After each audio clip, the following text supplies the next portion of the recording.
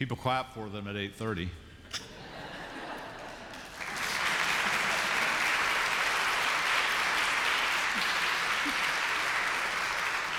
It looks really hard to me, so yeah, anyway. Good morning and welcome to our 9:45 service on this, the 19th Sunday after Pentecost. It's good to be together in God's house. Welcome to those of you in the room. We know from numbers many more joining us online.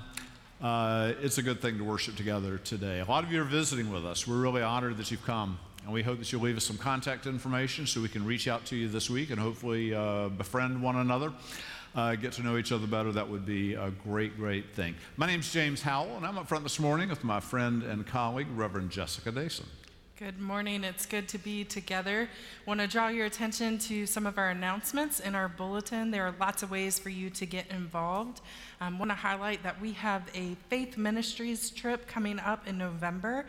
So if it's nearing the end of the year, if you have some PTO, this is a trip you want to go on. I promise it will be restorative for your soul.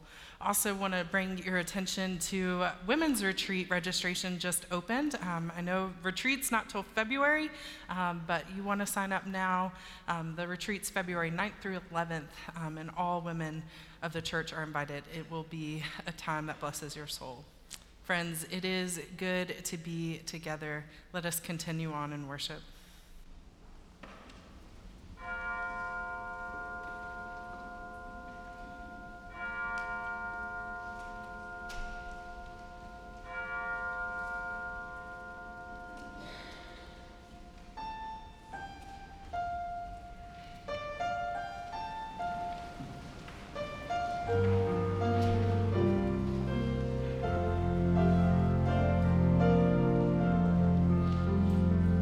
Oh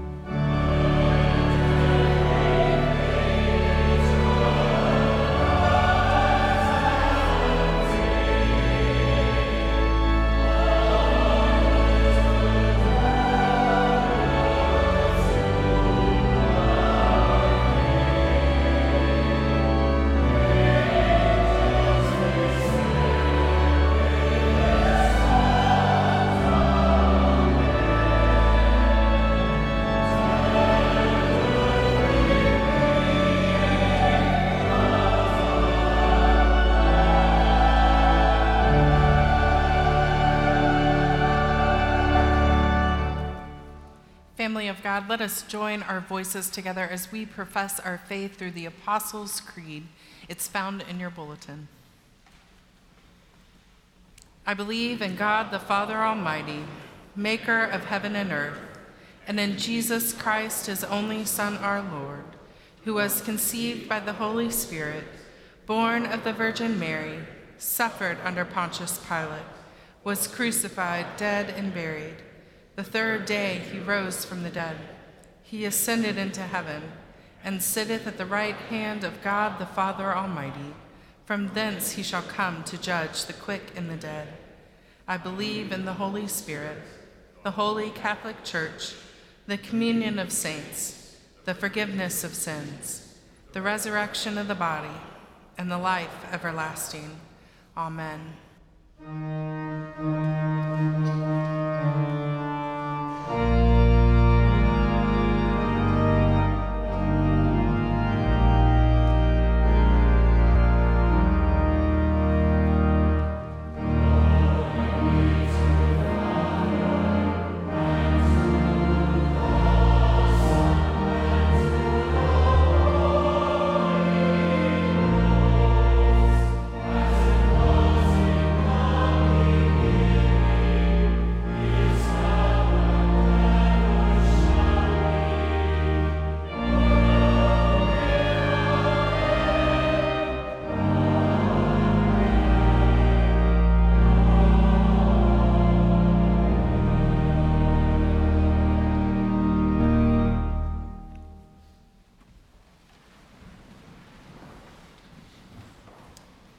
Friends, we know that God is rich in mercy and grace, and so with that knowledge, we come together now to confess our sins before God and one another.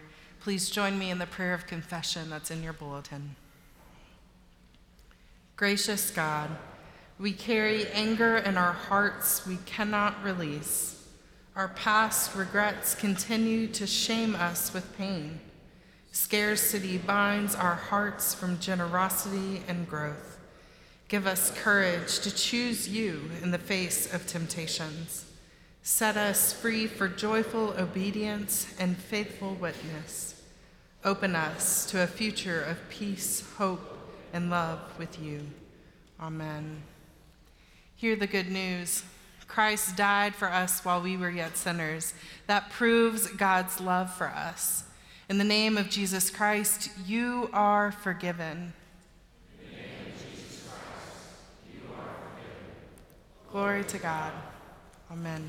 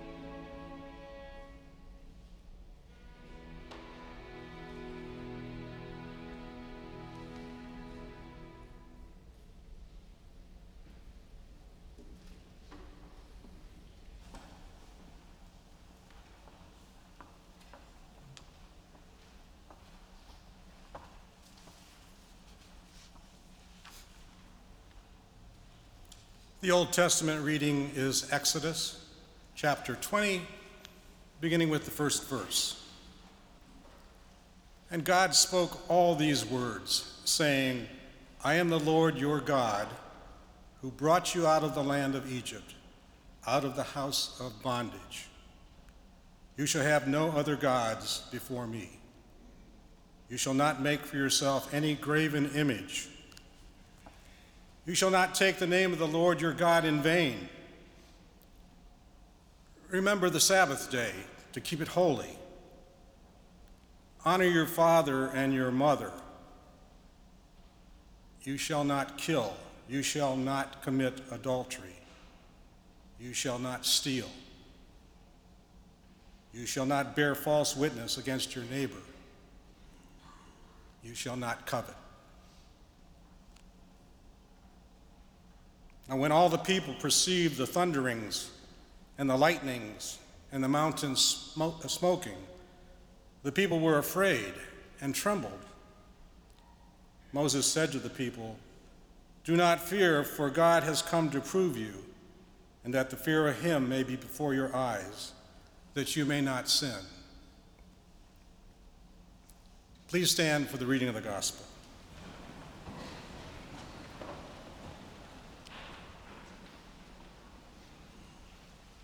The gospel reading is Matthew chapter 22, beginning with the 35th verse.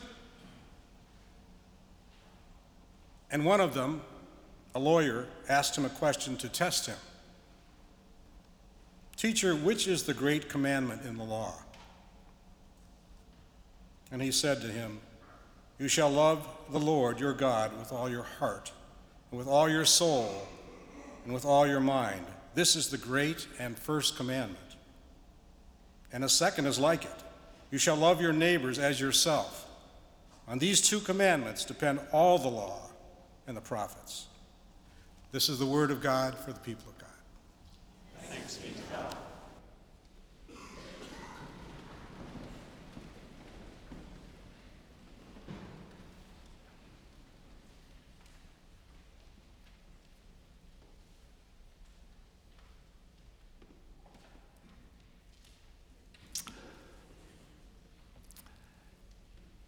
At the 11 o'clock service today, it's pretty interesting. One of our members who is coming is celebrating today his 99th birthday. That's amazing. That fact reminded me of years ago.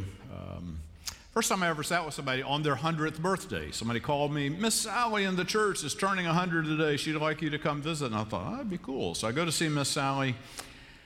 She's just a piece of work, and she's in this rocking chair, and we're talking, and periodically she kind of leans perilously back in the rocking chair and reaches in this cabinet and pulls out this bottle of vodka. Takes a big draw, puts it back, we talk further. She does it. Third time, she pulls it out, she says, I am being so rude, do you want some? I said, Miss Sally, I'm at work today. She said, do you know what my favorite part of the Bible is? I said, what? She said, the commandments. She said, we'd just be a mess without the commandments. I love that. One of the things that I remember learning in seminary that surprised me and I thought was wonderful came from Martin Luther, the great reformer. He was preaching a series of sermons on the Ten Commandments, and he said, we're mistaken if we think of sort of an angry finger-wagging God. You better do these things, you better not do these things. He said, what? If we read it carefully and understand things, hidden inside each commandment, like tucked inside there in some way, is that there's a gospel promise, there's mercy, there's grace, hidden inside each commandment. I love that. Like, you shall have no other gods. So the grace in there is you don't have to. These are all the other places you're going to turn thinking this will give me the fullness of life. This is the way. It may be your political ideology. It may be who knows what. God in God's mercy says, oh, yeah, I want to spare you that heartache and disappointment. Commandments say, remember the Sabbath day to keep it holy. The mercy is you can rest. Not everything depends on you and your feverish activity. God's got the world well in hand. You can trust that. Commandments say, don't bear false witness against your neighbor. Luther pointed out that what that really means is to say something unkind about your neighbor. Dietrich Bonhoeffer had a rule for the people that he taught and when he was a pastor. And the Bonhoeffer rule is don't talk about somebody who's not in the room. I have the James Howell improvement upon the Dietrich Bonhoeffer rule, which goes like this: don't talk about anybody who's not in the room unless you are praising them. Right? And like God knows we'll be happier if we just do things that way. The commandments say, do not covet. The gospel promise hidden in there is you don't have to. If you're always comparing yourself to somebody else, that just doesn't go well for you, does it? We'll get back to that. Sometimes the Ten Commandments get politicized, and I don't really understand why, although I don't fault anybody that does it. People want them posted in public places, want big stones in city squares with the Ten Commandments on them. I don't mind that, but I wonder about the effectiveness of it. Somebody is really angry and they're in their car, they're going to go murder this other person, but they see that stone and it says, thou shalt not kill. They don't think, oh, I didn't know that, thank you. And they go back home, or somebody's sliding off to commit adultery, but they see that, don't commit, oh, thank you, and they go back home. They go back home. I don't buy that that's all that effective. Often the commandments really don't, they become a way for us to judge other people. Like instead of internalizing it as a check on me and my soul, what we do is we judge other people with them. It's almost like God had Moses write those commandments on stone, and what we do is we take those stone commandments and we turn them into rocks that we can throw at other people and bury other people with them. I mean, if God had known we were going to do that, I wonder if God might have thought, no, it'd be a better idea to sew these commandments into a soft blanket. Then they won't throw rocks at each other. God had known. There's a thing that's not, actually, there are two things that aren't in my sermon. I'm going to throw them in now. That may make you nervous, like he's not really prepared. One of them is, this is kind of funny, just by the way. Last night I went to my high school reunion down in Columbia, South Carolina. I wasn't going to go. It was just a busy week, and I didn't get registered by the deadline, so I thought I'm not going. But a couple people called me in the morning or were texting me, you're coming. I was like, I don't know. But the clincher came when the head of the event calls me. And she says, James, you have got to come. I said, why have I got to come? She said, you are the only person in our class who can say the blessing over dinner. I went. And there were a lot of old people there. The other thing I'm throwing in is this business about, we turn the commandments into rocks to throw at somebody. 8 days from now, I'm going to have a conversation that we hope you'll come to in Jubilee Hall with a guy named Mark Holland. He's the head of a national organization called Mainstream UMC. And we're going to talk about what's going on in our denomination, kind of the craziness in all of it and what it means, the general conference that comes up, and what that's going to mean for us, for our church. And one of the things that I've come to think about this, there are churches that are leaving our denomination, and some are pastored by friends of mine. It's just such a grievous thing. And I wish them well. I hope they are blessed. I hope they are a blessing to other people. But it just occurs to me over and over that these churches that are leaving, they're making a category mistake. They believe that the church is supposed to be the moral police of the world. They want to name morals for people who aren't in their church and aren't listening to them. It's not like people outside the church are looking to the church saying, tell us right from wrong, and whatever you say, we will do. No one's doing that. No one's doing that.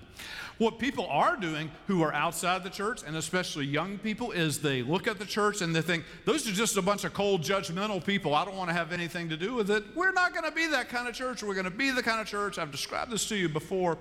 It just bears repeating. Lisa and I saw this documentary, this choral conductor, they're the heroes of the world, of course.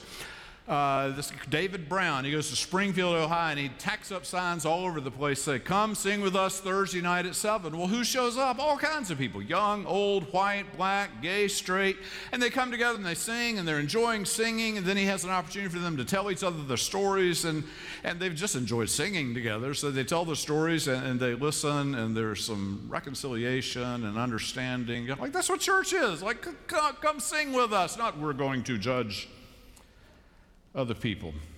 We're going to judge other people. Back to what's in my notes. It could be that the worst rock throwing that we engage in is at ourselves. You may not be this kind of person, but I know a lot of them. Our harshest criticism is reserved for me. Sometimes people criticize me, and I go, I'm so much better at doing that than you could ever be. Don't even try. We're so hard on ourselves, but we're turning God's word into like a rock when see, we sever the commandments from the author of them. The author of the commandments wasn't like this judge sitting behind a bench. The author of the commandments is the God that just delivered the people from Egypt out of bondage. The God who authored the commandments is the God who created the world with all of its beauty and made each one of us and loves each one of us and is so full of grace for all of us, unlimited mercy. I mean, it's the lover of our soul. I mean, that's the God. That's the God. We don't have to be hard on ourselves. Zora Neale Hurston described this scene so beautifully. I read it to you a few years ago, but I want to repeat it. Moses lifted the freshly chiseled tablets of stone in his hands and gazed down the mountain to where Israel waited. He knew a great exultation. Now men could be free. They had something of the essence of divinity. They had the chart and compass of behavior. They need not stumble into blind alleys and injure themselves. This was bigger than Israel. It comprehended the whole world. Israel could be a haven for all forever by these sacred stones. And then I love the way she ends this.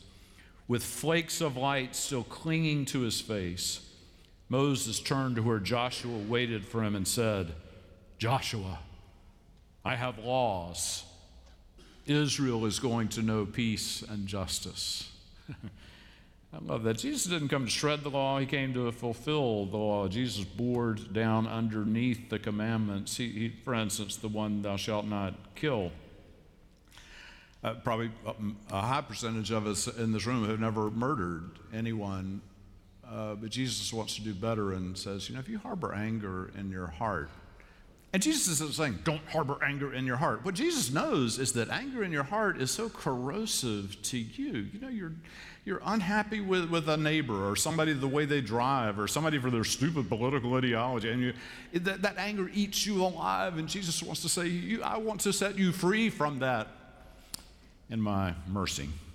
They asked Jesus, what's the greatest of the commandments? And he picks this: love God and love neighbor. So that leads me to close with a little thing I've been thinking about lately around coveting. Thou shalt not covet. Thomas Merton wrote, when you accept what you have, you see that all you have received is more than enough, and you are overwhelmed. He calls that contentment, right? When you accept what you have, you see that all you have received is more than enough, and you are overwhelmed. And that's such good wisdom, but it's sneaky, isn't it? Because what people like us can fall into is like, yeah, I've got a great home, and I've got a place at Kiel, and I've got another place in the mountains, and I've got fine wine in my cellar. I have received more than enough. Or you fall in the trap of thinking, if I just work 2 or 3 more years and just get these 6 more things, then I'll have more than enough. I'll be content. It says fool's logic, right? What we're after here is to be content with the more than enough that you have received, and what you've received is like the breath you just took. The fact that somebody loved you, somebody's looked past your dumbest moments. You can be part of a church that has purpose and meaning. We've received so much. We're so grateful. So the way I'm reframing this thing, when thou shalt not covet, is this: instead of wanting what your neighbor has, you want what's good for your neighbor. Instead of wanting what your neighbor has, you want what's good for your neighbor. And we think, great, that's a great formula. I am helping my neighbor right now. He's out of the country, so I go get his mail every day without fail. That mail does not stay in his box. It was after dark last night. I got his mail. And when I get his mail, I'll put it in a nice little cute gift bag that Lisa will supply me with, and I might even throw a candy bar in there. I am being such a great neighbor. I love my neighbor. He's fabulous. But then you got Jesus sticking his nose in, and Jesus just won't leave well enough alone, will he? Jesus asked the question, Who is my neighbor? And it's not the guy next door whose mail that I'm getting. Jesus says your neighbor is, he tells that Samaritan story. It's the person that you really don't like, you really don't understand, never really hung around with. You think that they're just kind of a, you know what I'm saying, that, like, this is your neighbor? How do you love that neighbor? Who's your neighbor and when? So I tried this week to list a few ideas of when people love their neighbor. Let me share these with you. In 2006, a man named Charles Roberts entered an Amish community and opened fire on children, Nickel Mines, Pennsylvania. He shot 10 children, killed 5 of them, and then he turned the gun on himself. The parents of those children who have been killed went to Charles Roberts, the gunman, to his parents and said, "We forgive your son." People say to me, "Well, I couldn't do that." Love your neighbor. Diane Collard is a member of our church. She and Glenn are traveling in Europe right now. You may know that their son was brutally murdered years ago. Diane, being deeply steeped in the scriptures and in her faith, knew that she had to somehow come to forgive this man, but she just couldn't for the longest time. But finally, in her heart, she did forgive him, and she met him and befriended him. Ted Lasso. I've discovered, by the way, when people grade my sermons, if I mention Ted Lasso, I get a letter grade higher. So here goes. Ted Lasso, I told you the story last week. Sam, one of the players for Richmond, has a restaurant, sort of around kind of ethnic prejudice reasons. The restaurant gets vandalized, and Sam wants to give up, but his father, Ola, comes to him and says, you have to forgive. You have to forgive. I just finished Joe Posnanski's great new book on baseball. Like the greatest baseball writer in the world today, Joe Posnanski, I just discovered he lives here in Charlotte. Like, I got to go eat a hot dog with this guy. Like, he's amazing. And his latest book, he tells a lot of stories, but one is about Armando Galarraga. If you know this story, Armando Galarraga pitched for the Detroit Tigers.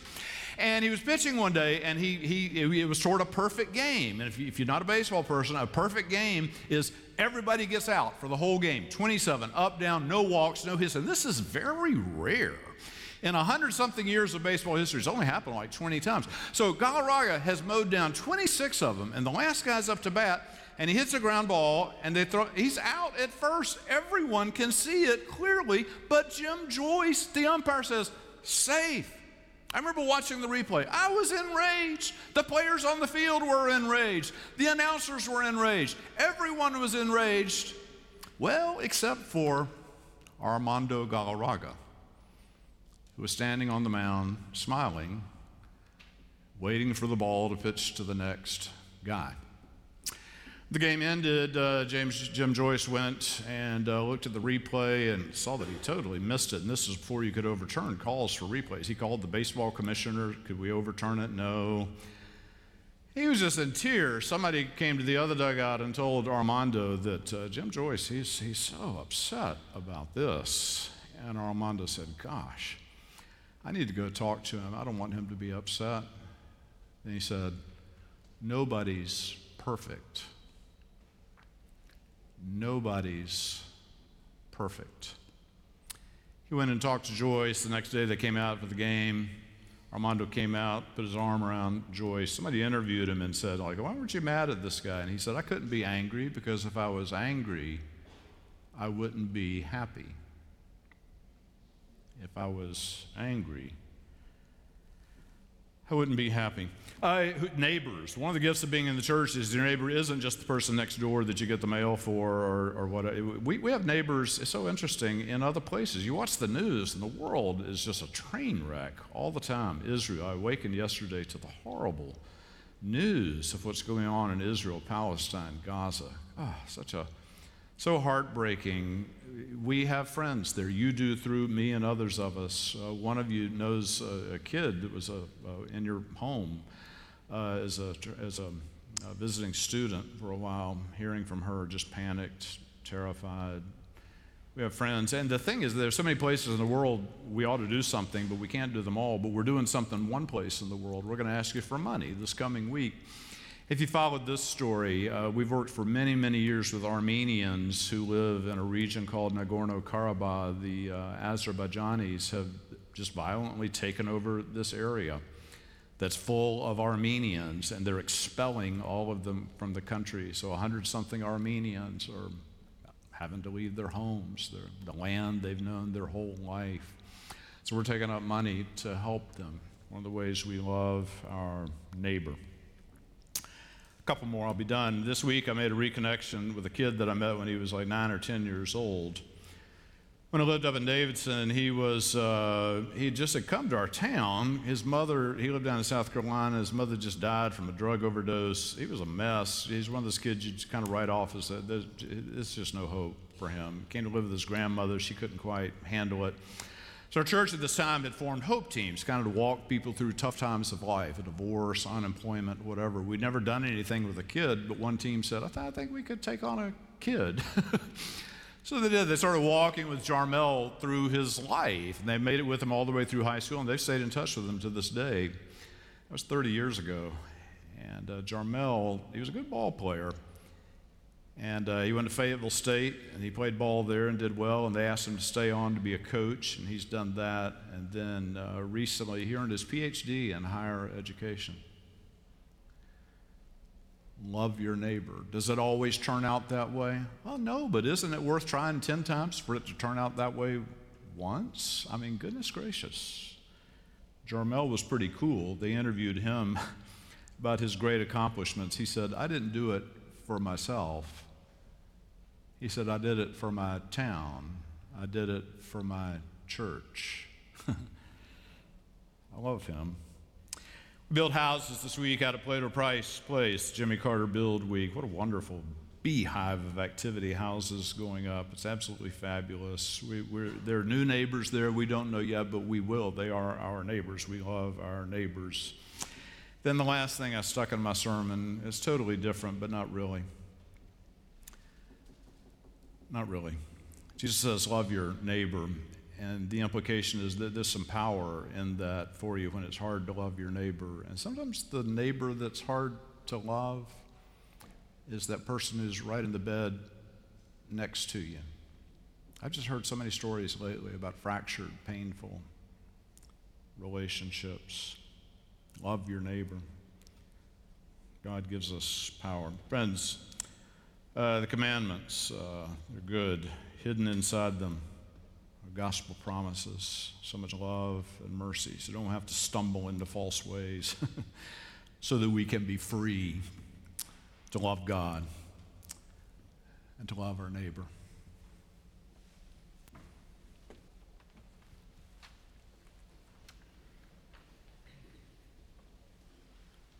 Let us go to God in prayer. God of freedom, we praise and adore you as we are gathered here right now and all days, celebrating that you are always with us, that you are always reminding us that we are enough, that you journey with us through our Egypts, where you have freed us and have given us new hope, new joy, and new perspective. Lord, in your mercy, patient and enduring God, we are in constant need of your mercy and grace. Forgive us when we become legalistic to the ways of this world rather than persistent in our approach to seek the welfare and welcome of all people. Forgive us when we love the law of the land more than the law of your heart and love the way that you have called us to love. Cleanse us now of our prejudices, limitations, and constraints that hinder us from seeking the well-being for all of our neighbors. Lord, in your mercy. Loving Spirit, guide us, form us, work within and through us as we strive to love our neighbor well. Shatter the hardened portions of our hearts so that we may truly give thanks, and abundantly so through the ways in which we engage with one another and the ways in which we show up for your work every day and not of our own. Remind us through your persistent nudging that we have more than enough and that our lives are to generously and fruitfully live for your kingdom's sake. Lord, in your mercy.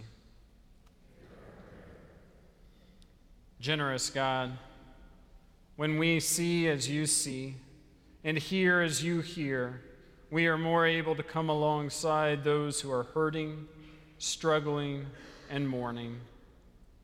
This morning we collectively grieve for the violence in Israel and Palestine and the Gaza Strip, for the violence and displacement in Armenia, for the violence and the harm being done in our own community here in Charlotte. We ache with those who ache from hunger pains and oppressive restraints. We mourn for the ways also in which the church has harmed and hindered rather than welcomed and fought for marginalized communities. God, forgive us in these places. May we continue to seek out how we might wrap our arms around our neighbors well. Lord, in your mercy. Healing God, we know that there are many in our midst that are mourning and grieving this day. Especially we pray for the family of Patrick Reams and Jeffrey Schott as they mourn their earthly loss. May they know your presence with them. Lord, in your mercy. Gracious God, we offer these prayers and the ones heavy on our hearts in the name of Jesus, who taught us to pray as a family, saying, Our Father, who art in heaven, hallowed be thy name. Thy kingdom come, thy will be done on earth as it is in heaven. Give us this day our daily bread, and forgive us our trespasses, as we forgive those who trespass against us. And lead us not into temptation, but deliver us from evil. For thine is the kingdom, the power, and the glory forever. Amen.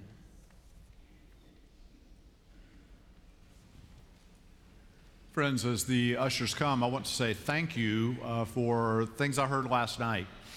At my high school reunion, I was surprised and delighted at the number of people who came up to me and hugged me and said, we watch your church every Sunday. We watch your Bible studies every Sunday. I shouldn't have been surprised because I hear this all the time. People from Mississippi, Minnesota, Canada, Great Britain, all over. We have a huge following. Our church matters to other people. Your offering dollars make that happen. To those of you who are watching online, your offering dollars too make this happen. Let's be generous and support the great work of God's church through this church.